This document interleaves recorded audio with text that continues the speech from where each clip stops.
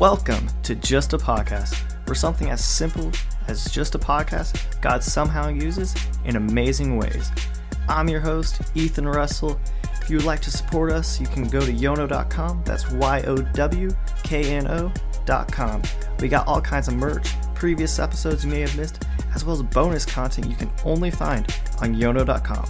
Thank you for stopping by and enjoy the episode.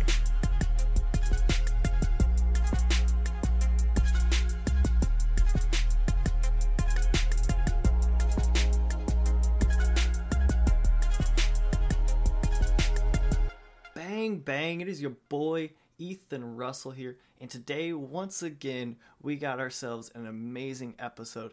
Today it is over a life fulfilled. Now I know this is kind of different. If y'all haven't noticed, I like to put one word, is perseverance, reconciliation, entitlement, salvation, and just focus on that word.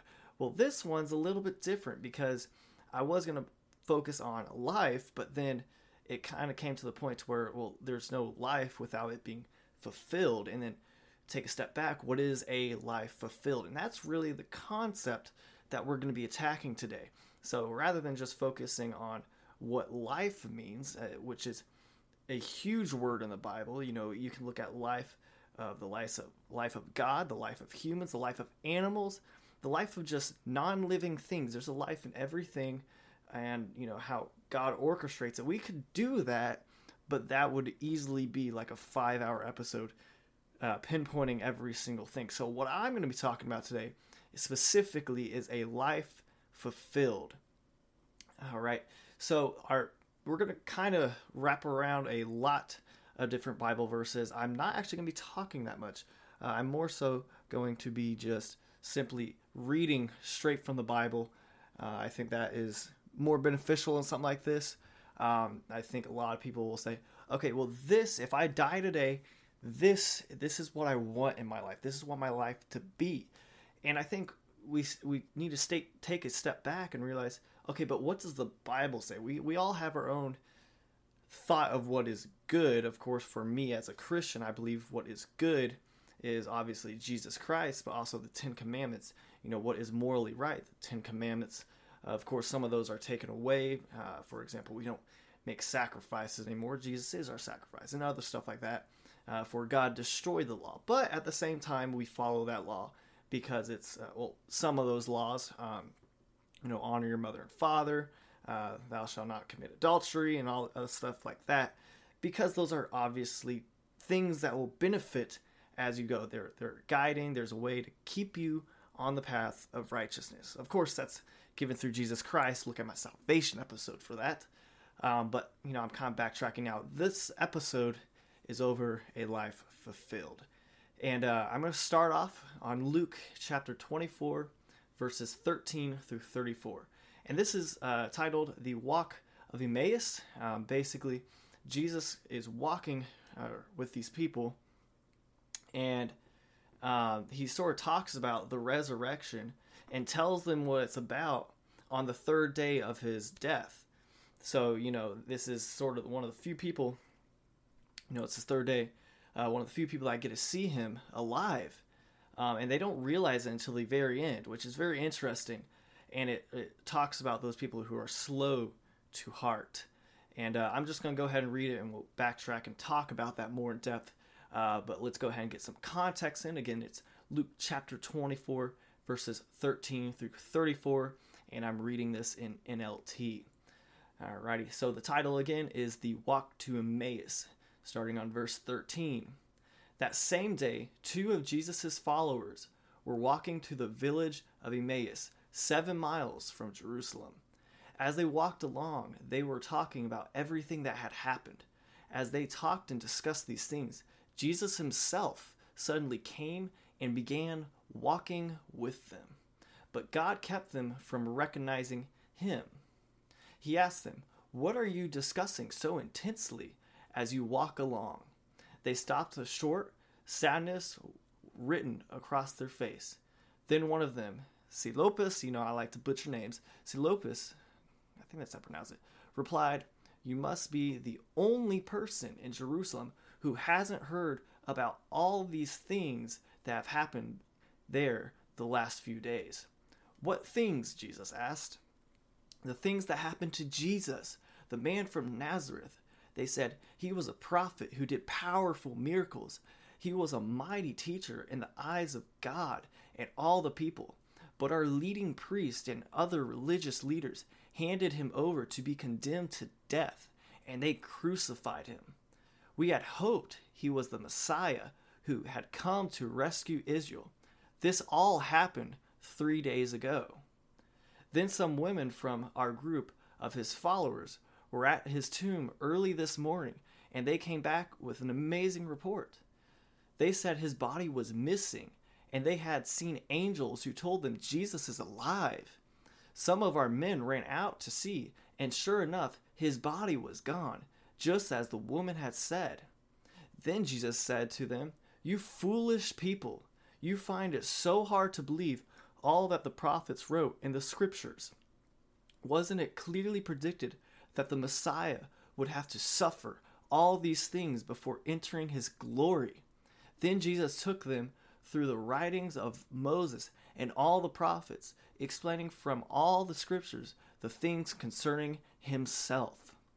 By this time they were nearing Emmaus and the end of their journey. Jesus acted as if he were going on, but they begged him, "Stay the night with us, since it is getting late." So he went home with them.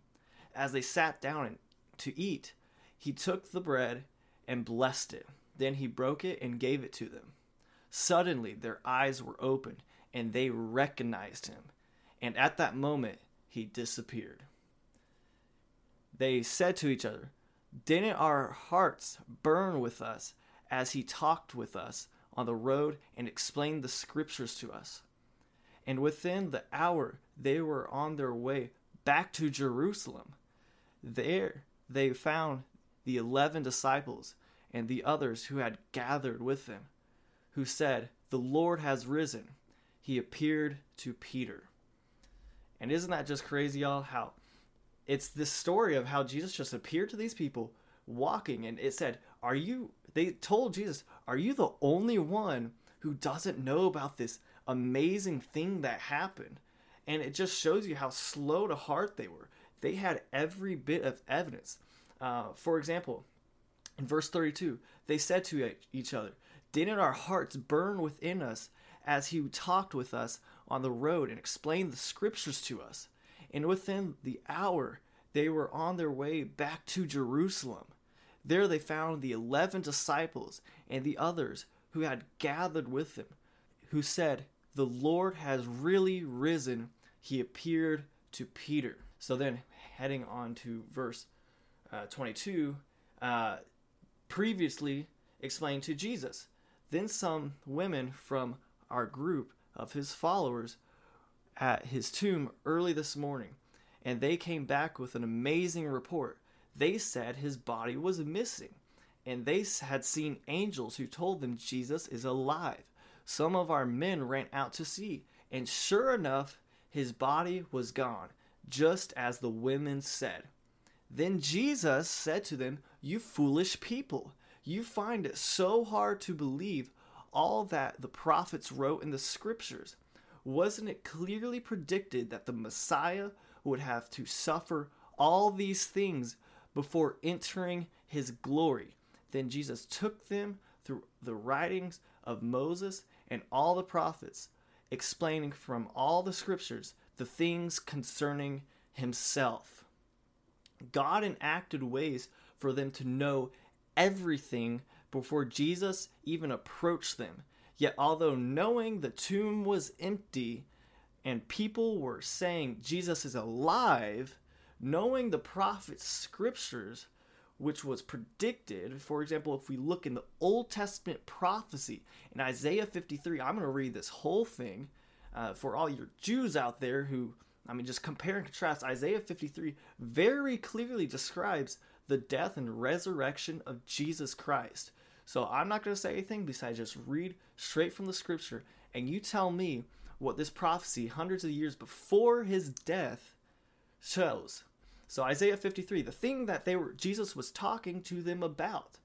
Isaiah 53, starting on verse 1. Who has believed our message, to whom the Lord revealed his powerful arm? My servant grew up in the Lord's presence like a tender green shoot, like a root in dry ground. There was nothing beautiful and majestic about his appearance, nothing to attract us to him. He was despised and rejected, a man of sorrows, acquainted with deepest grief. We turned our backs on him and looked the other way. He was despised, and we did not care. Yet it was our weakness he carried. It was our sorrows, the weight that weighed him down. And we thought his troubles were a punishment from God, a punishment for his own sins. But he was pierced for our rebellion, crushed for our sins. He was beaten so we could be whole. He was whipped so we could be healed. All of us, like sheep, have strayed away. We have left God's path to follow our own, yet the Lord laid on him the sins of all of us. He was oppressed and treated harshly, yet he never said a word. He was led like a lamb to the slaughter, and as a sheep is silent before the shears, he did not open his mouth. Unjustly condemned, he was led astray. No one cared that he died without descendants, that his life was cut short in midstream. He was struck down for the rebellion of my people. He had done no wrong, and he had never deceived anyone. But he was buried like a criminal, and he was put in a rich man's grave. But it was the Lord's good plan to crush him and cause him grief. Yet when his life is made an offering for sin, he will have many descendants. He will enjoy a long life, and the Lord's good plan will prosper in his hands. When he sees all that is accomplished by his anguish, he will be satisfied, and because of his experience, my righteous servant will make it possible for many to be counted righteous, for he will bear all their sins. I will give him the honor of a victorious soldier, because he exposed himself to death. He was counted among the rebels. He bore the sins of many and interceded for rebels. You see, Jesus explained these very verses in purposes, not revealing himself. Like if we go back to Luke 24:27, then Jesus took them through the writings of Moses and all the prophets, explaining from all the scriptures the things concerning himself. This includes Isaiah 53, the verse I just let you. Could you imagine walking with Jesus, not knowing it's Jesus because your heart is slow and you don't notice him and you doubt him? You doubt everything about it, no matter the prophecies, no matter all this. And at the same time, have Jesus himself next to you, the one you're doubting, explaining these verses. Again, Luke 24, chapter 24, verses 27. Then Jesus took them through the writings of Moses and all the prophets, explaining from all the scriptures the thing concerning himself. Yet in Luke chapter 24, 32 through 34, it says, they said to each other, didn't our hearts burn within us as you talked with us on the road and explained the scriptures to us? And within the hour, they were on their way back to Jerusalem. There they found the 11 disciples and the others who had gathered with them, who said, the Lord has really risen. He appeared to Peter. This is a message to fools and the slow of heart. Imagine how fulfilling it would have been if they knew that he was Jesus, the rising Son of God, and the Lord himself was before them explaining all their questions. One person can change the world by giving people hope. So if you want to change the world, start singing when you're up to the neck in mud. Don't let your struggles prevent your glory to be shown to others. Just like Jesus, it said it was only after his death that he started showing himself to others, that his glory was shown. We see that right there in chapter 24. I forget where it is, but right there it literally uses the word glory. Don't let your struggles prevent your glory to be shown to others. Why would you doubt God's plan when he has explained everything you need to know? You're not entitled to know his plan, as I said in episode 9. But guess what? He has given you everything you need. Your vision, your hope, your godly desire of a blessing that God has so intentionally put a fire in your heart for a very intentional reason will happen. He has explained all you need to know. He has explained all the prophecies of your destined promised land flowing with milk and honey. He is beside you right now, just like he was beside those walking to the village. Why should your eyes not be open and realizing the God who overcame death and the sins of the world now is on your side for no other reason but of grace and mercy? You don't deserve it, yet eternal life and hope is your gift before you are even blessed with your holy desire in your heart to be given. As I said in episode 1, when I started this podcast, your promise God has given you, whatever that is actually a vision. When God so clearly shows you the trust of the future, why should you doubt like those in Luke chapter 24? And if we move on to the stoning of Stephen, I'm going to read in Acts chapter 7, specifically verses 37 through 60. If you want, you can go ahead and read the entire chapter, which I do recommend because it's kind of a summary for anyone who doesn't really understand the Old Testament and its correlation with the New Testament and Jesus Christ's resurrection. Literally, Stephen's last word, for example, if we look at the chapter of, or Acts chapter 7, the title of that is Stephen addresses the council. So he's before all the leaders, the people who decided to crucify Jesus. And here he's explaining the correlation between the Old Testament and the New Testament and what the heck Jesus has to do with it all. And I'm going to start on verse 37 because I don't really plan on reading the entirety of that correlation, but I highly recommend it. Even if you do understand these concepts of what the correlation is between Old Testament and New Testament, highly recommend it because this will definitely give you an understanding. And you will get a lot just from me reading from 37 to 60. That's almost 30 verses or 20-ish verses. It's a lot, so I'm just going to go ahead and read. So starting on verse 37, again, this is Acts chapter 7, and again, NLT. You guys know I like NLT, just my preferred version. But anyways, go ahead and starting on verses 37. Moses himself told the people of Israel, God will raise up for you a prophet like me from among your own people. Moses was with our ancestors, the assembly of God's people in the wilderness when the angel spoke to him at Mount Sinai. And there Moses received life-giving words to pass on to us. But our ancestors refused to listen to Moses. They rejected him and wanted to return to Egypt. They told Aaron, make us some gods who can lead us, for we don't know what has become of this Moses who brought us out of Egypt. So they made an idol shaped like a calf, and they sacrificed to it and celebrated over this thing they had made.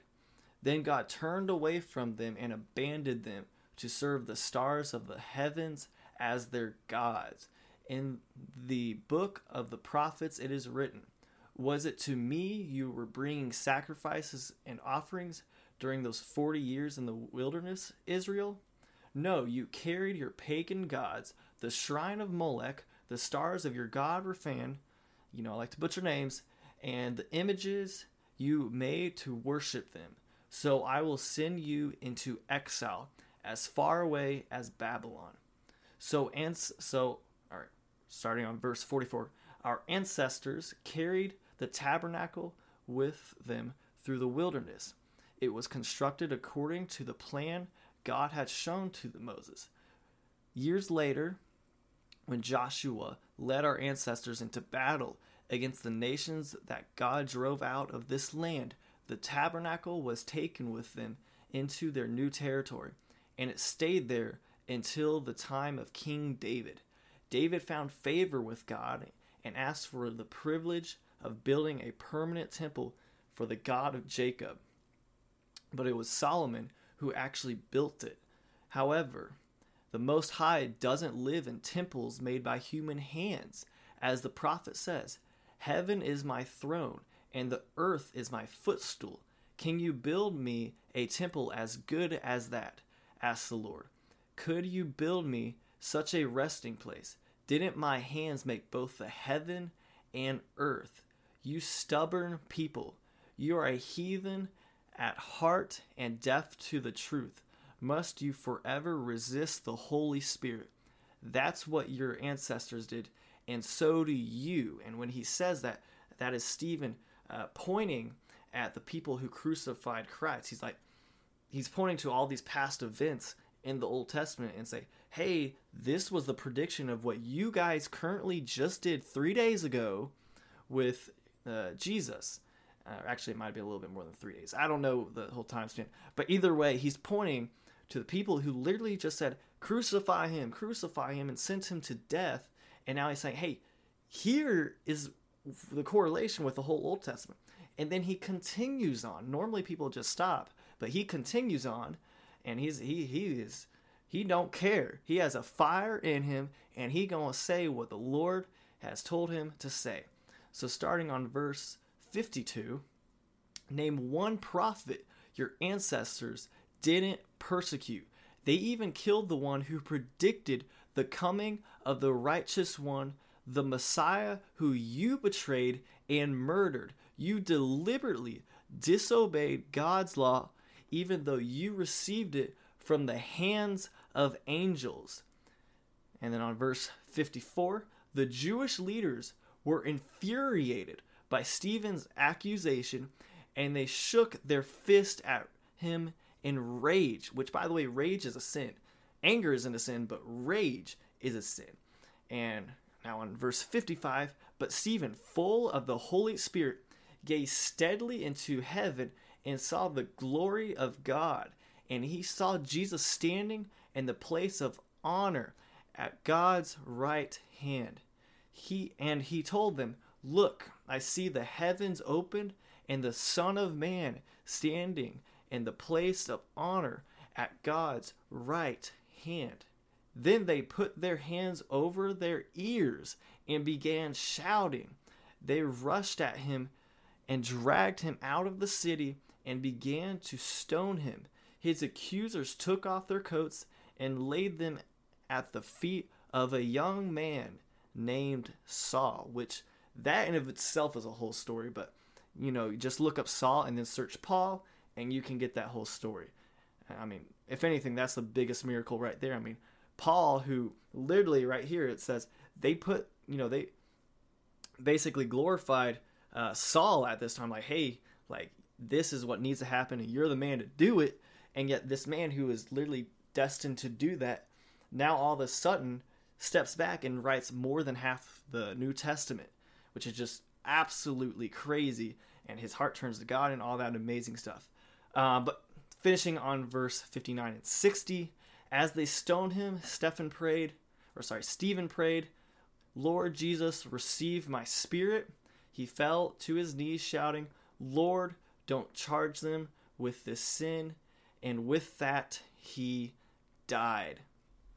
And I would say of the many verses that I'm going to go over through this episode, this is by far the biggest one that we see, because it grabs all these things from different episodes I made.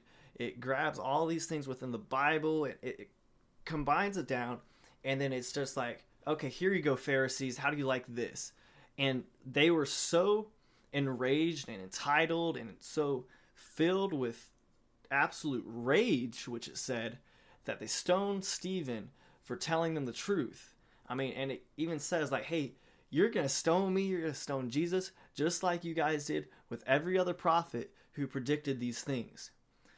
Like, that's just crazy to me. And I like, can we just acknowledge also that these were Stephen's last words? This chapter, this whole chapter, is Stephen's last words. Like, anytime you look at someone's last words, that means significance right there. So that in of itself shows you how significantly important this chapter is. Like, these are Stephen's last word. And that's not even the craziest part.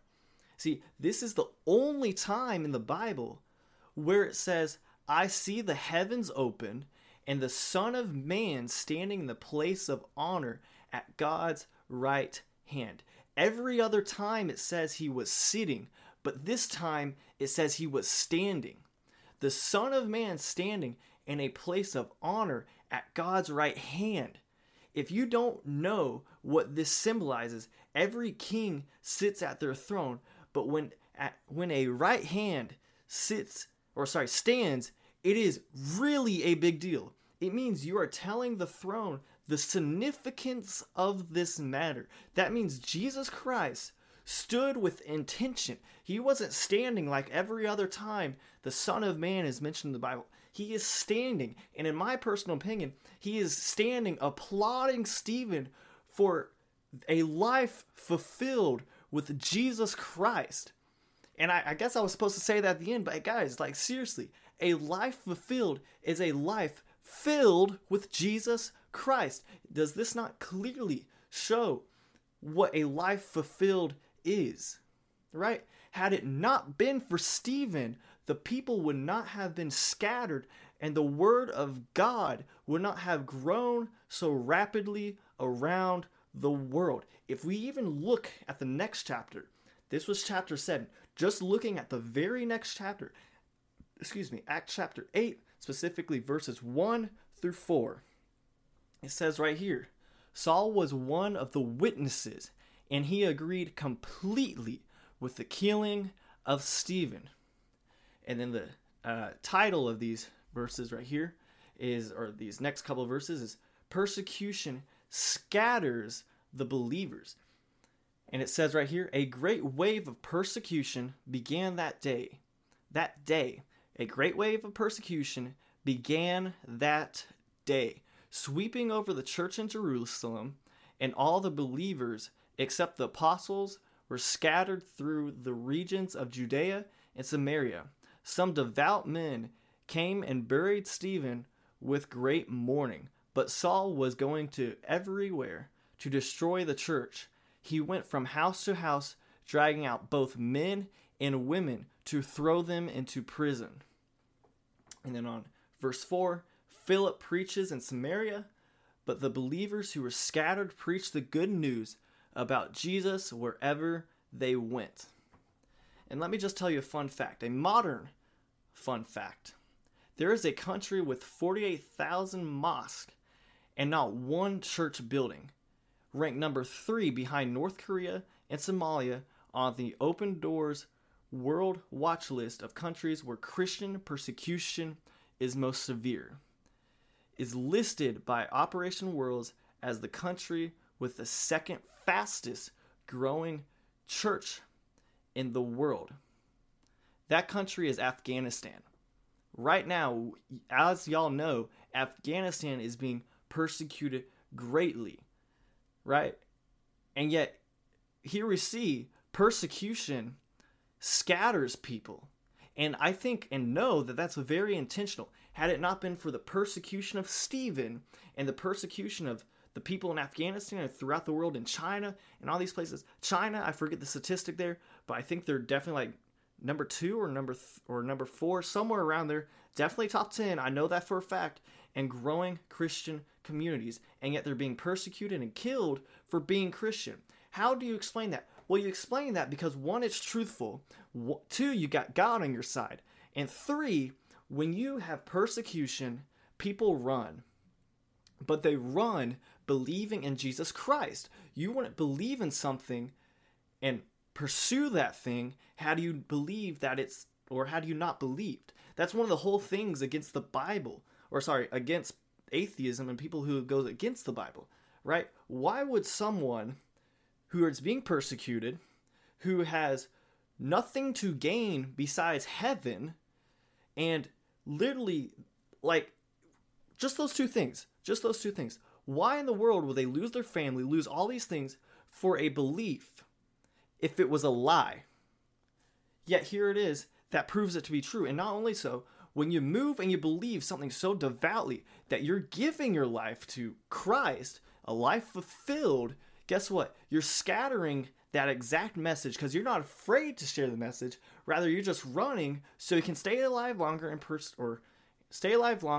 spread the gospel more. And when that gospel spreads, because it's truth, it spreads like wildfire.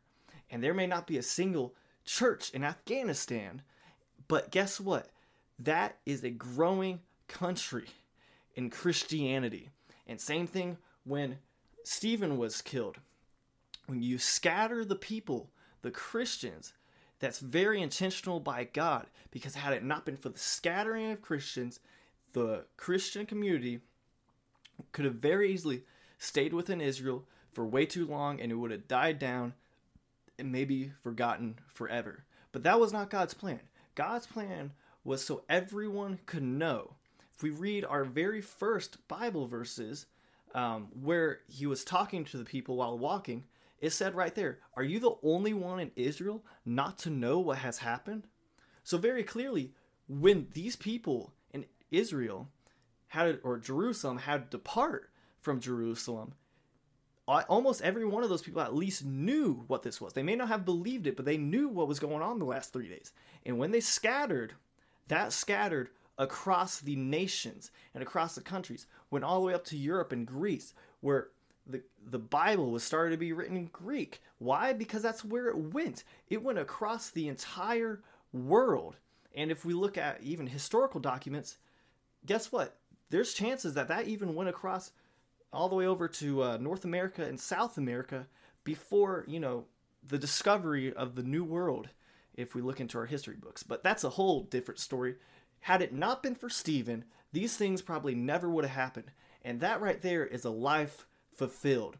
And even though that was a promise to Stephen and many others, that the word of God, that every knee would bow and every tongue would confess that Jesus Christ is Lord, guess what? That happened when he died. But that promise and that fire inside him was fulfilled. And if you don't believe me, let's go ahead and just look a little bit down in the exact same chapter. Acts chapter 8, 29 through 39. The exact same chapter right here. It says on verse 29, "The Holy Spirit said to Philip, 'Go over and walk along beside the carriage.' Philip ran over and heard the man reading from the prophet Isaiah. Philip asked, 'Do you understand what you are reading?' The man replied, 'How can I, unless someone instructs me?' And he urged Philip to come up into the carriage and sit with him. The passage of the scripture he had been reading was this: 'He was led like a sheep to the slaughter, and as a lamb is silent before the shears, he did not open his mouth. He was humiliated and received no justice. Who can speak of his descendants? For his life was taken from the earth.'" And then it says I'm going to mispronounce that. The Eucrutch asked Philip, I don't even know what that is, asked Philip, "Tell me what the prophet talking about himself tell me, was the prophet talking about himself or someone else?" So beginning with the same scripture, Philip told him the good news of Jesus Christ. As they rode along, they came to some water, and the enrich said, "Look, there's some water. Why can't I be baptized?" He ordered the carriage to stop, and they went down into the water, and Philip baptized him. When they came up out of the water, the Spirit of the Lord snatched Philip away. The enrich never saw him again, but went on his own way, rejoicing. And although I don't know how to pronounce that name as many others, let me tell you something. That's very clearly what happens when you follow God's will. And, like God was so happy what Stephen did, even though it took his life, and even though, he said on his knees, hey, don't let this sin, condemn this. Don't let that. He rather them see the grace and mercy of Christ while he's dying, being stoned to death, even though they themselves literally said they covered their ears and shouted because they didn't want to hear anything. Like, that's just beautiful. You see, it's not money, fame, a job, a marriage, or anything that will perish with this world that makes you a fulfilled life. It's none of that. All that stuff perishes with this world. Rather, a life fulfilled is a life filled with the name of Jesus Christ. For it's one thing to know the prophecies, the stories, to know all of the things, but it's another to believe it. That's why I mentioned that walk with Jesus. They knew of all these things. They had complete knowledge of it, but it wasn't until they had Jesus Christ enter their heart, until God opened himself, and frankly, forcibly, because they wouldn't see him until they're like, oh my gosh, this is the Jesus of Nazareth. The second they believed it, that's when it was changing. You see, you can know and you can have all these things. You can have the absolute knowledge of everything that happened with Christ, and more so, you can be rich, you can have a beautiful marriage, a beautiful job, all these things that we as humans naturally desire. But if you don't believe in Christ, whether poor or rich or whatever your status is, skin color, whatever, if you don't believe it, that's just a whole new ballgame. A fulfilled life is a life filled with the name of Jesus Christ. And I'm going to go ahead and finish off this episode. Again, still staying in Acts, but I'm going to finish it off with Acts chapter 19, verses 13 through 17. A group of Jews was traveling from town to town, casting out evil spirits. They tried to use the name of the Lord Jesus in their incantation, saying, I command you in the name of Jesus, whom Paul preaches, to come out. 7 sons of Sceva, a leading priest, were doing this. But one time when they tried it, the evil spirit replied, I know Jesus and I know Paul, but who are you? Then the man with the evil spirit leaped on them, overpowered them, and attacked them with such violence that they fled from the house, naked and battered. The story of what happened spread quickly all throughout Ephesus. The Jews and Greeks alike, a solemn fear descended on the city, and the name of the Lord Jesus was greatly honored. And just in the next verses of Acts, again, chapter 19, but 18 through 20, it says, many who became believers, meaning they already believed in Jesus, confessed their sinful practices. A number of them who had been practicing sorcery brought their incantation books and burned them at a public bonfire. The value of the books was several $million. So the message about the Lord spread widely and had a powerful effect. You see, you can be a Jew and still cast out demons in Jesus' name. I said that in my salvation episode. You can cast out demons. You can literally cast out demons in the name of Jesus Christ. But if you don't believe in him, if you're not filled with the name of Jesus Christ, I'm telling you right now, it is not going to work out for you, as proven here. As it said, even the believers confess their sinful practices after hearing this, right? Because they believed it, and now when they hear this, that happened to Jews, people who don't even believe in Jesus Christ, but, in the name of Jesus Christ, whom they believe is a prophet of some type, and that would also be Muslims considered, who believe that he was a prophet and his name could cast out demons. They were terrified, and it says right there, and the name of the Lord Jesus Christ was greatly honored. And obviously, it had a powerful effect. On verse 20, so the message about the Lord spread widely and had a powerful effect, which also goes back to my previous tidbit of how, suffering and things that are very terrible. Obviously, this is a very terrible thing. God has a very intentional purpose for, because the message about the Lord spread widely, had a powerful effect. And I bet you money, those Jews who tried to cast out the demons, those priests who had tried to cast out demons, thought twice about doing it in Jesus' name. Moving on to Matthew chapter 10, 28 through 39, says, "Don't be afraid of those who want to kill your body. They cannot touch your soul. Fear only God, who can destroy both your soul and body in hell. What is the price of 2 sparrows? 1 copper coin? But not a single sparrow can fall to the ground without your Father knowing it. And the very hairs on your head are all numbered. So don't be afraid. You are more valuable to God than a whole flock of sparrows." On verse 32, "Everyone who acknowledges me publicly here on earth, I will also acknowledge before my Father in heaven. But everyone who denies me here on earth, I will also deny before my Father in heaven. Don't imagine that I came to bring peace to the earth. I came not to bring peace, but a sword. I have come to set a man against his father, a daughter against her mother, and a daughter-in-law against her mother-in-law. Your enemies will be right in your own household.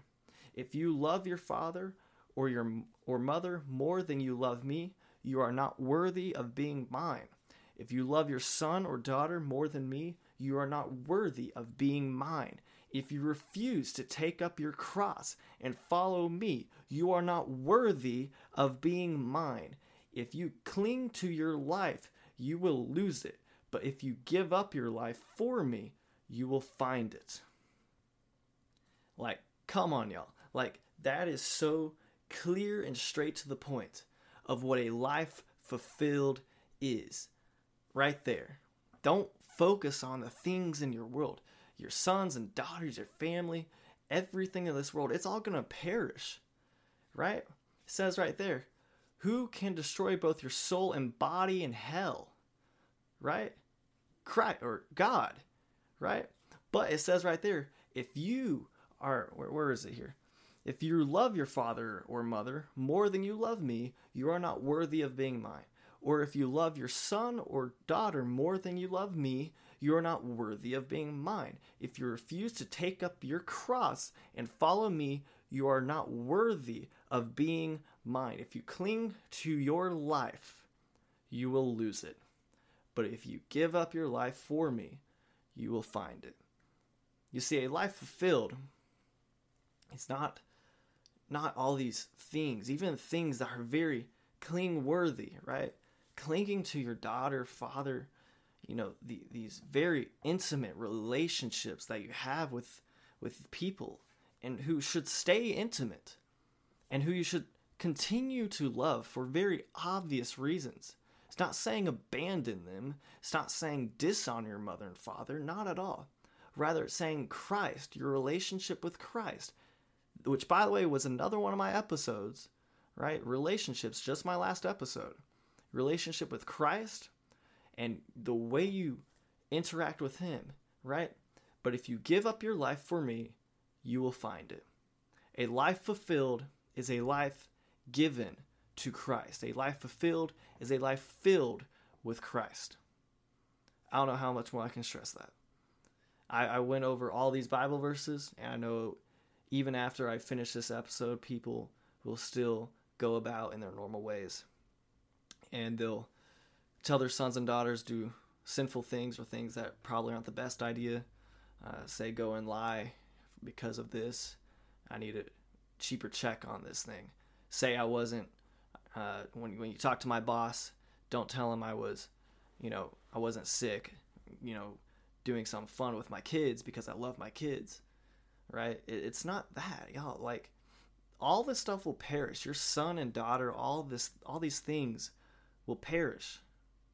Your relationship with Christ should be so much more intimate and so much more than anything else on this earth. And I'm just going to finish off saying that last verse again. But if you give up your life for me, you will find it. My name is Ethan Russell. See you in the next episode. Have a good one. Did you like what you heard? Well, you can always head on over to yono.com and tell us what you think. We also got previous episodes, bonus content, and merch if you would like to support us.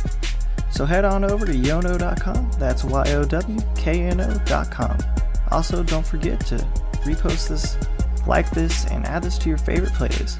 Thank you for listening, and have a good one.